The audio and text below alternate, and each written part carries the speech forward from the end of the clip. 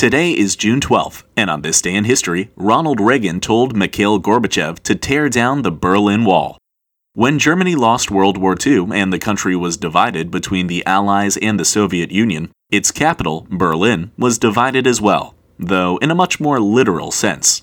By 1961, the Allies had combined the western sections of Germany into the Federal Republic of Germany, while the Soviet-controlled territory in the east became the German Democratic Republic. And though the border between the two states had been closed since 1952, Eastern Germany felt that wasn't enough.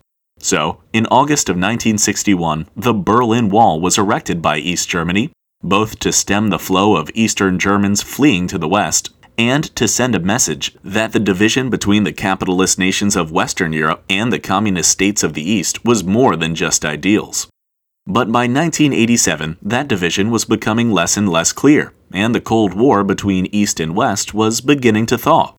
U.S. President Ronald Reagan and Secretary General Mikhail Gorbachev of the Soviet Union had managed to establish a more open relationship between their countries, though the relationship had floundered a bit after Russian and American diplomats had failed to agree on limiting nuclear weapons at a summit in October of 1986.